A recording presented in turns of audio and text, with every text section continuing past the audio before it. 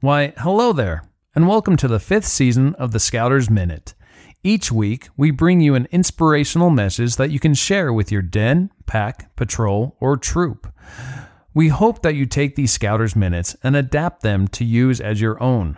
Please check out our blog and trading post at scouterlife.com. Also, be on the lookout for the occasional merit badge course hosted by us.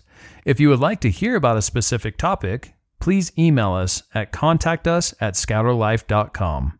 Now, on to this week's Scouters Minute.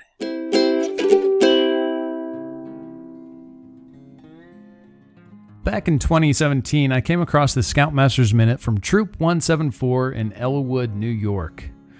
Once, a long time ago, a hound was out with his owner trailing a mountain lion. The hound came to a place where a fox had crossed the trail, and the hound decided to follow the fox instead of the lion.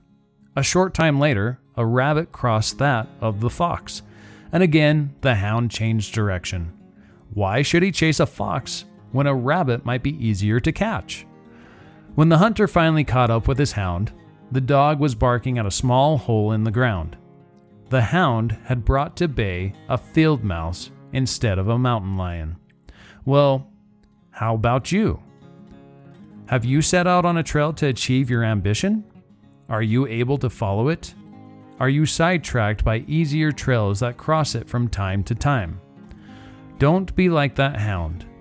Find out what it takes to achieve your ambition and then get started.